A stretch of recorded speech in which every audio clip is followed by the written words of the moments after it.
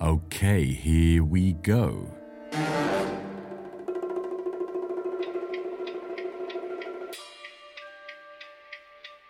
The training world is full of technical editing courses that don't teach the high-end creativity that viewers expect. Inside the Edit was created specifically to teach you every single creative skill you'll ever need to mesmerize your audience. Hello again, dear friends. We are back for episode 9 of Once Upon a Timeline, the official podcast of Inside the Edit. I'm your host, Paddy Bird, talking to you from London, England about my favorite subject, creative editing.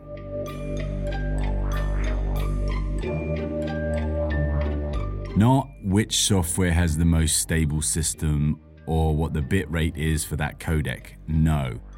Everything we put out at Inside the Edit has just one purpose: to turn you into a powerful creative editor.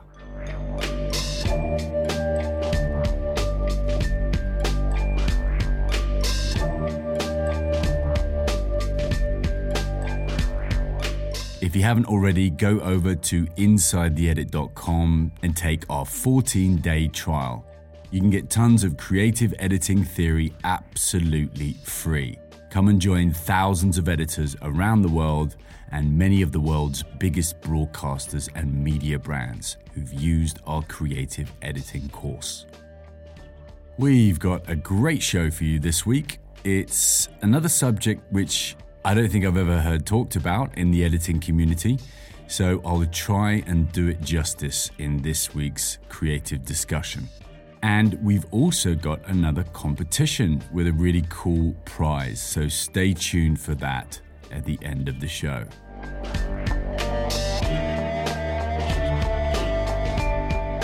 We're still weaving the magic on it, but I'm also excited to be able to talk to you a little bit about something brand new we're doing at Inside the Edit, which I did actually hint towards a few weeks ago. I'll go into that a bit more later.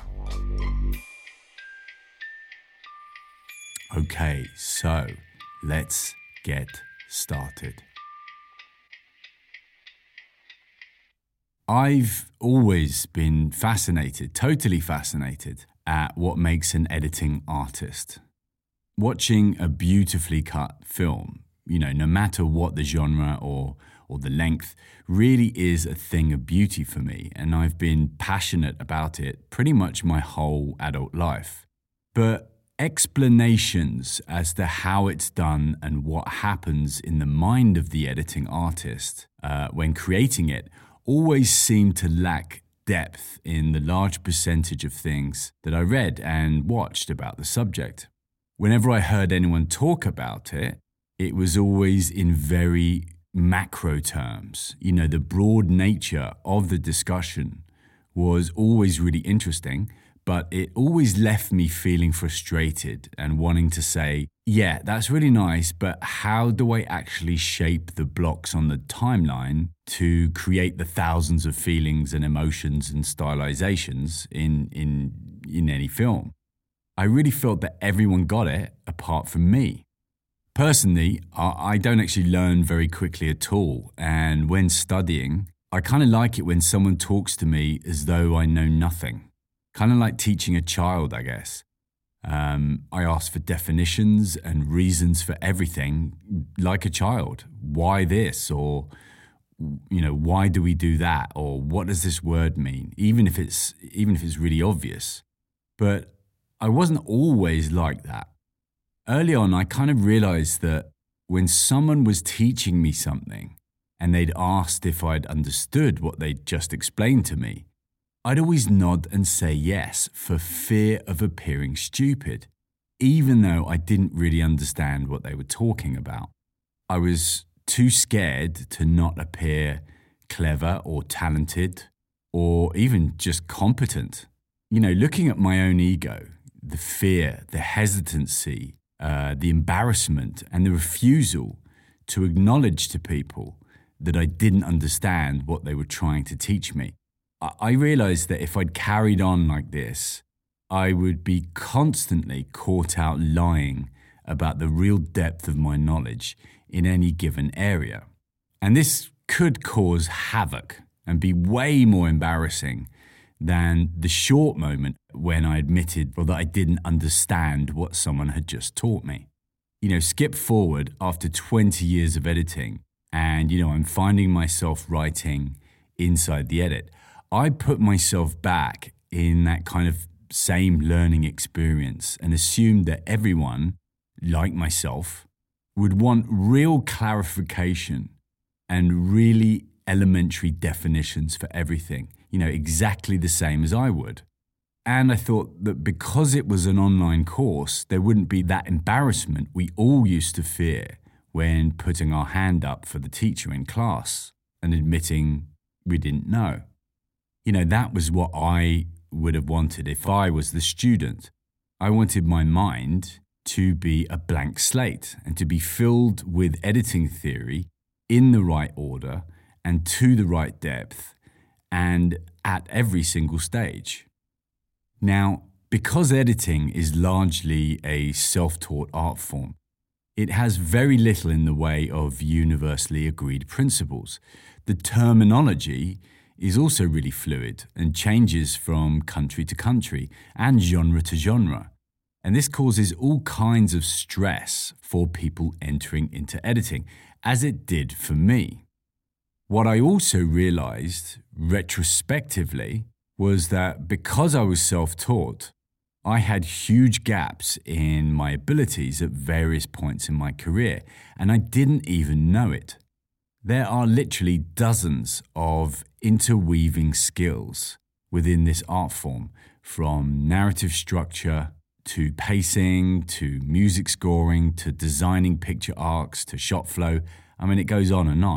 And it seemed inconceivable that I'd master them all if I didn't even know what they all were. Quite simply, I didn't know what I didn't know. Firstly, for my own progress throughout my career, and then for all the members at Inside the Edit, I've been asking myself what makes an editing artist for literally decades. Being fascinated with the mind and how creativity and learning works, I read loads on it and often found myself looking at neurological research to help me on my quest. There seemed to be a never-ending list of fascinating theories that caught my attention and explained various parts of the creative journey of an editing artist, or indeed any artist. One such theory that caught my attention was around memory. I remember reading about how memories work and where they're stored in the mind, and I immediately saw huge parallels and unanswered questions that I had around the journey to learning an art form like editing. Now, there are two main types of long-term memories, and they operate in two very different ways. The first type are explicit memories, and these are the conscious, intentional recollections of factual information and previous experiences and things like concepts. These would be me, Paddy, remembering the hair colour of my first teacher at primary school, reading that book with the orange cover that I loved when I was 8 years old, the smell inside the car the first time I had a driving lesson, or how I felt when my eyes first saw a timeline. These explicit memories are the autobiographical self, the things and the experiences which make us, us. The second type are implicit memories, which are acquired and used unconsciously. They allow us to perform certain tasks without conscious awareness of the previous experiences. These types of memories become available when we've done an action so many times that we aren't even aware of it. Think driving or riding a bike or tying our shoelaces or brushing our teeth. We all do these things reflexively. These are automated programs created by repetition. We don't have to think about doing these skills or analyze them in any way because they've been repeated so many times that they are now in our subconscious mind.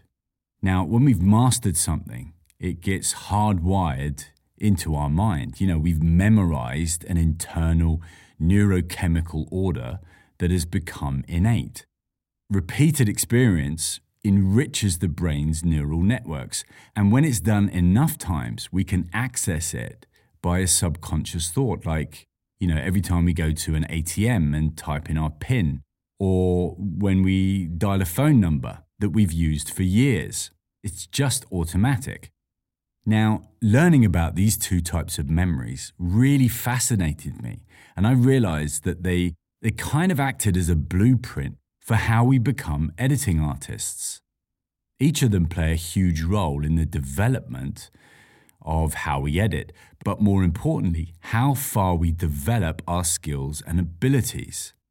Implicit memories, these automatic programs that are created by repetition, describe brilliantly the early stages of an editing career and why that first stage is so difficult and so frustrating. Now, there are several different things at play here that are worth discussing. Firstly, we need to train ourselves how to use the software like a reflex, so, that we don't need to analyze what we're doing, essentially. We want 100%, or as near as 100% as we can manage, of our mental capacity to be taken up with creativity. How do we cut the film and the hundreds of things that go into that, and not about how to repeatedly use a piece of technology. Taking clips out of the bins in the project window, putting them into the source monitor, scrubbing through to find the in and the out point, editing them down onto the timeline, and moving and trimming them around. That all needs to be done hundreds of times and repeated over and over to create a kind of reflexive fluidity. It sounds weird, but the software almost needs to become an extension of us.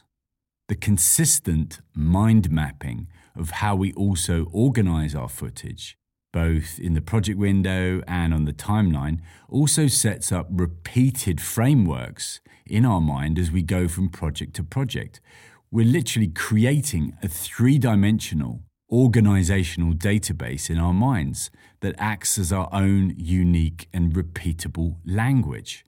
But, this is only the technical framework behind the actual creativity. Again, through repeated exposure to different raw footage, we learn how to structure scenes, what shots would be good here or there, what elements are missing, how we design certain emotions and stylizations and the pacing. The creative list is pretty much endless.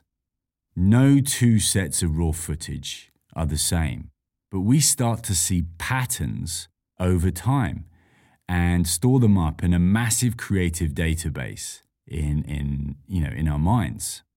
Our implicit memory, through consistent training and repetition, makes the technical use of any software and the way we structure footage in a high percentage of cases largely automatic.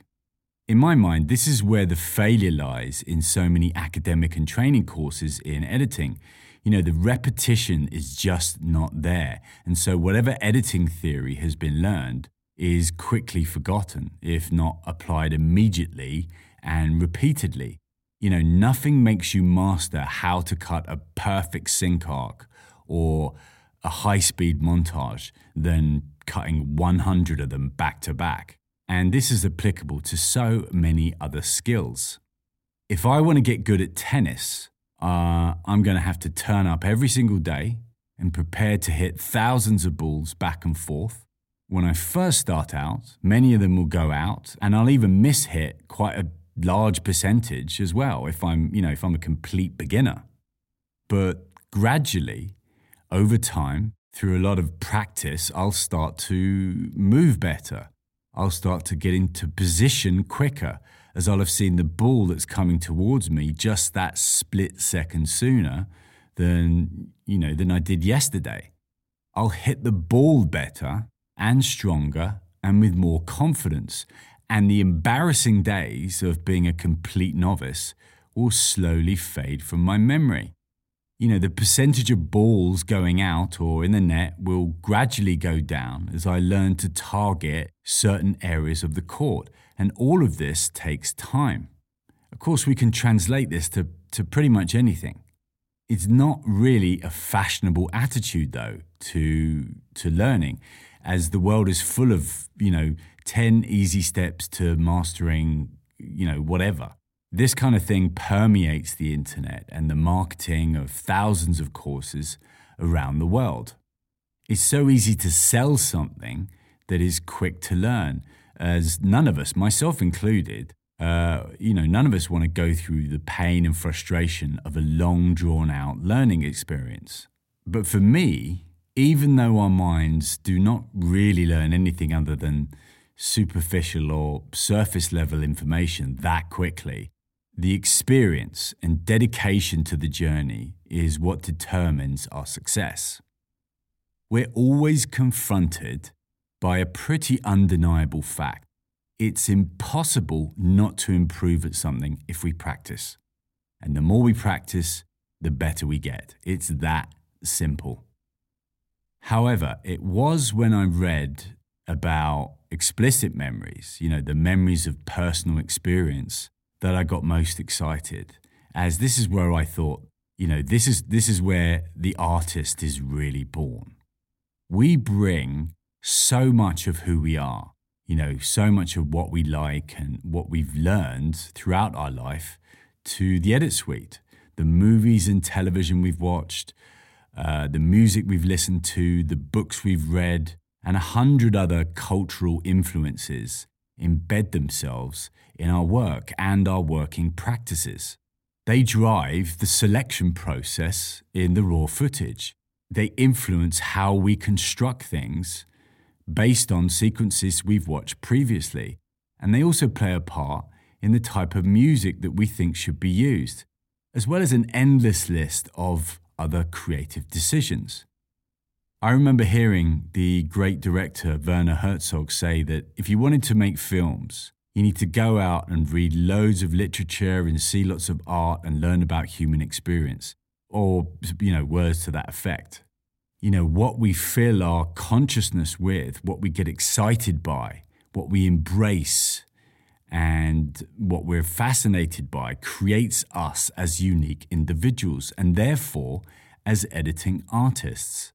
The experiences we've had shape us. The emotions we've felt throughout our lives create the ability in us to recreate these emotions in artistic form on our timelines.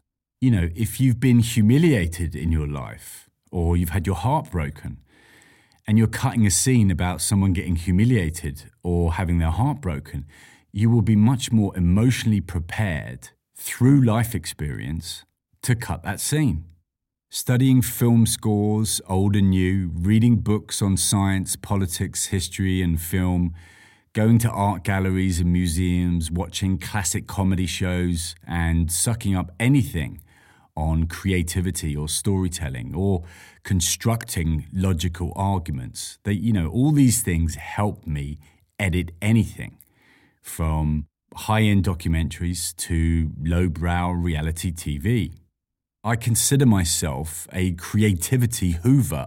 I never stop learning. I learned how to write voiceover for science and historical documentaries by reading science or historical books.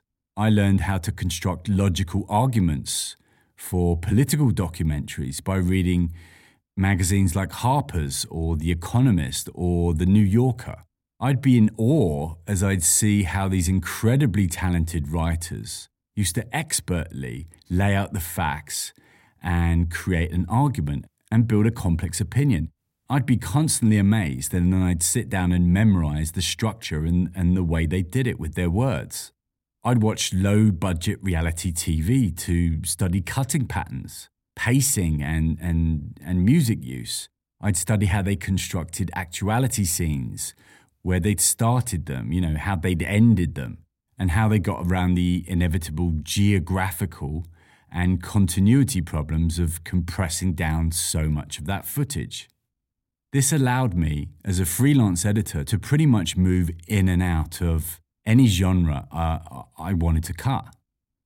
But my journey is far from unique. It's a very similar journey to so many of my friends and colleagues over the years. Most of the other influences I got and used in my artistic journey were given to me by those amazing friends and colleagues that I'd been lucky enough to have worked with and hung out with. We all talked and debated endlessly about their meanings and influences and structures and effects, as I'm sure everyone does. And out of that, I learned so much about filmmaking. And it all left me with one overarching theory. We are all artists. We all have the potential to become great artists. And we all have a completely unique perspective on life that can manifest beautifully in our creative work. I truly believe wholeheartedly that every single one of us has the potential to become great editors and great filmmakers. And in today's world, where the technology has been democratized completely, all it takes is will. So, where do these two theories on memory come together? Where do they synthesize? Is there a moment where the explicit and implicit memories gel? Well, I love that quote by the artist Pablo Picasso. Learn the rules like a pro so you can break them like an artist. And that really personifies the meaning of implicit and explicit memories for me. We study the rules of our craft and master them. We take influence from all the greats before us. We practice and practice until so much of it is a reflex, and we immerse ourselves in a wide range of artistic fields.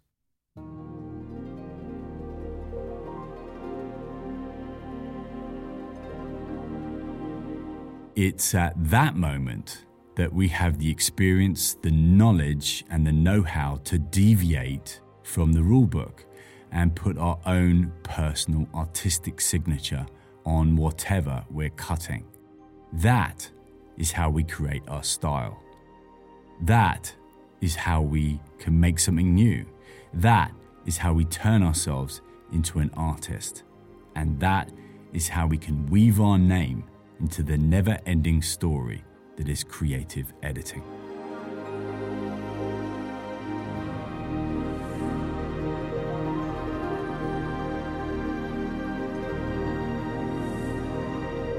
I hope you've enjoyed this week's creative discussion. If you have any thoughts on it or opinions or anything else we chat about on the show, please do send me an email to podcast@insidetheedit.com. I love hearing from our wonderful editing community.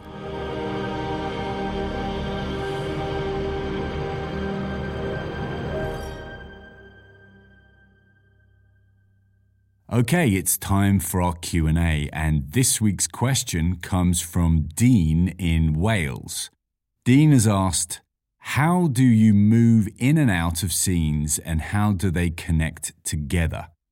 He says he's been asking himself these questions and he's not sure how to do it the right way. Well, this is a great question, Dean. Let's go into this. Now, this is obviously a long-form question, something you'd only really find in higher durational projects. As you'd imagine, there are several factors at play that are worth going through.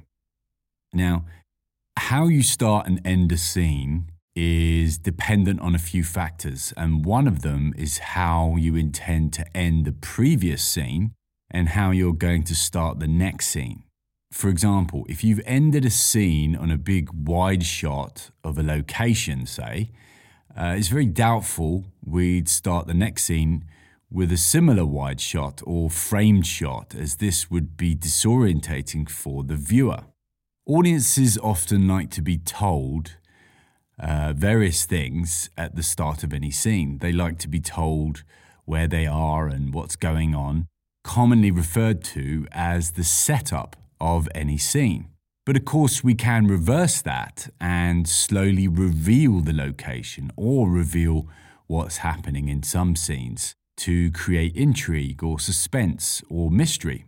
But let's always keep in mind that audiences like variation. They don't like seeing the same thing over and over again because it looks and sounds predictable.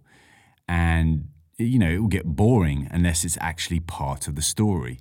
Like, say, the genius 1990s comedy Groundhog Day starring Bill Murray, where the movie is the same day playing over and over and over again.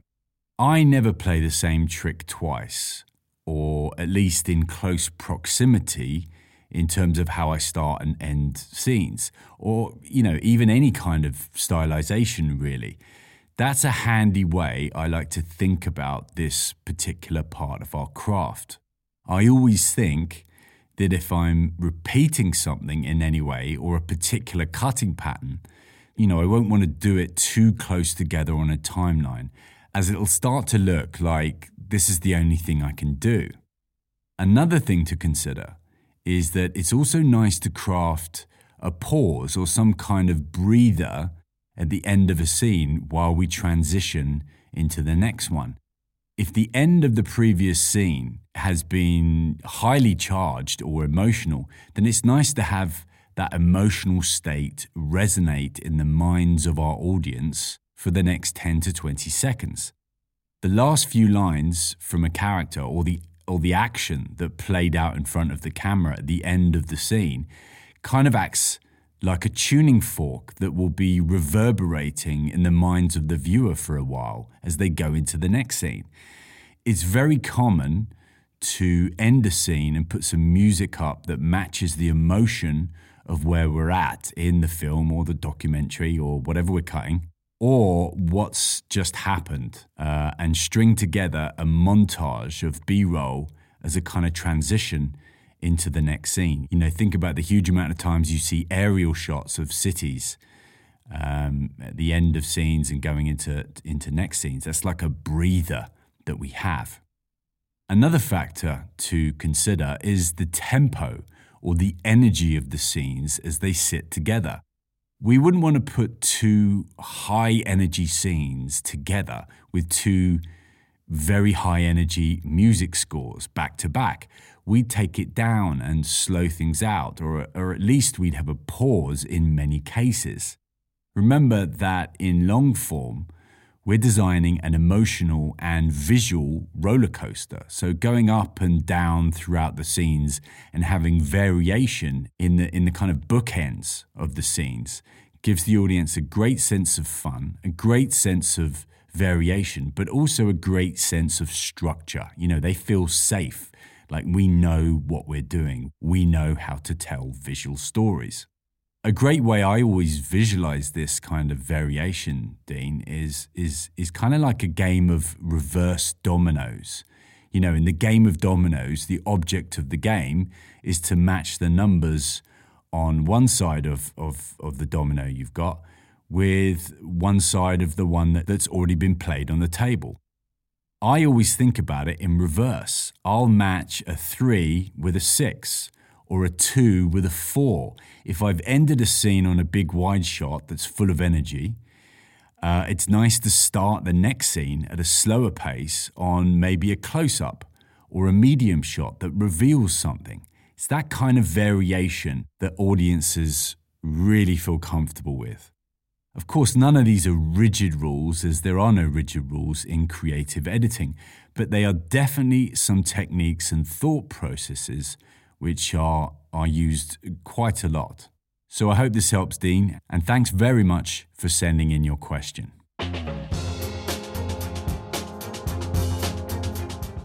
So let's move on to this week's competition. We've got a great prize for you this week.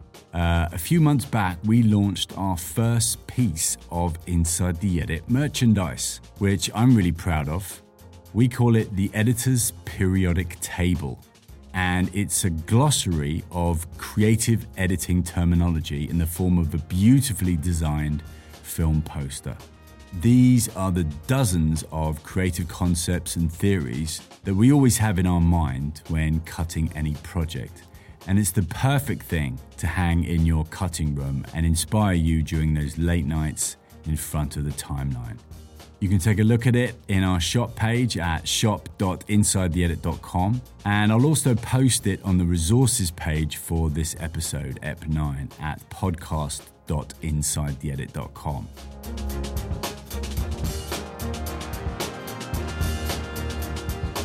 So, to win a copy of the Editor's Periodic Table film poster, please tell me what is the most difficult creative technique you do when editing and why. Just send me an email to podcast@insidetheedit.com and don't forget to tell me your name and where you're from. I can't wait to hear all of these answers.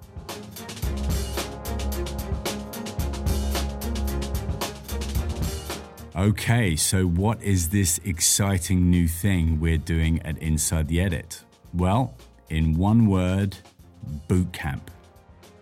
We're taking Inside the Edit live with some intense weekend training. 2 full days of editing theory, tons of example edits, discussions, Q&As, and feedback.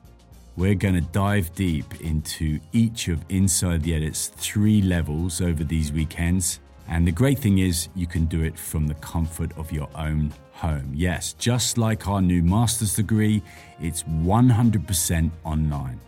We're going to have a dedicated page set up on the site really soon, which will detail everything that we're packing into the 2 days. We'll have the pricing, the dates, and you'll be able to book yourself a place. So stay tuned as I'll be announcing more on that over the coming weeks, right here on Once Upon a Timeline.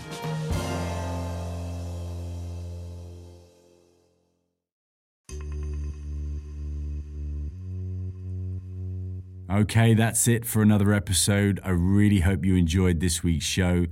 Please, please, please do not forget to rate and review us on Apple Podcasts. This show really will live or die on its popularity and ratings, and we want to keep this completely free resource going for as long as possible. We have huge plans for it.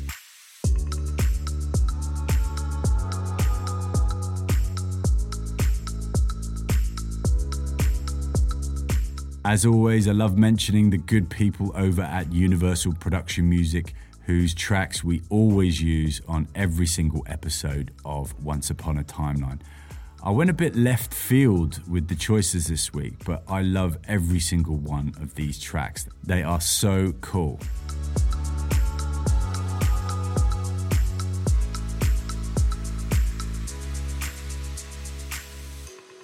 If you like any of the ones I've used this week and you think they'll be perfect for the project you're cutting right now, then head on over to the resources page for episode 9 at podcast.insidetheedit.com, where you can find direct links to every single track on the Universal website.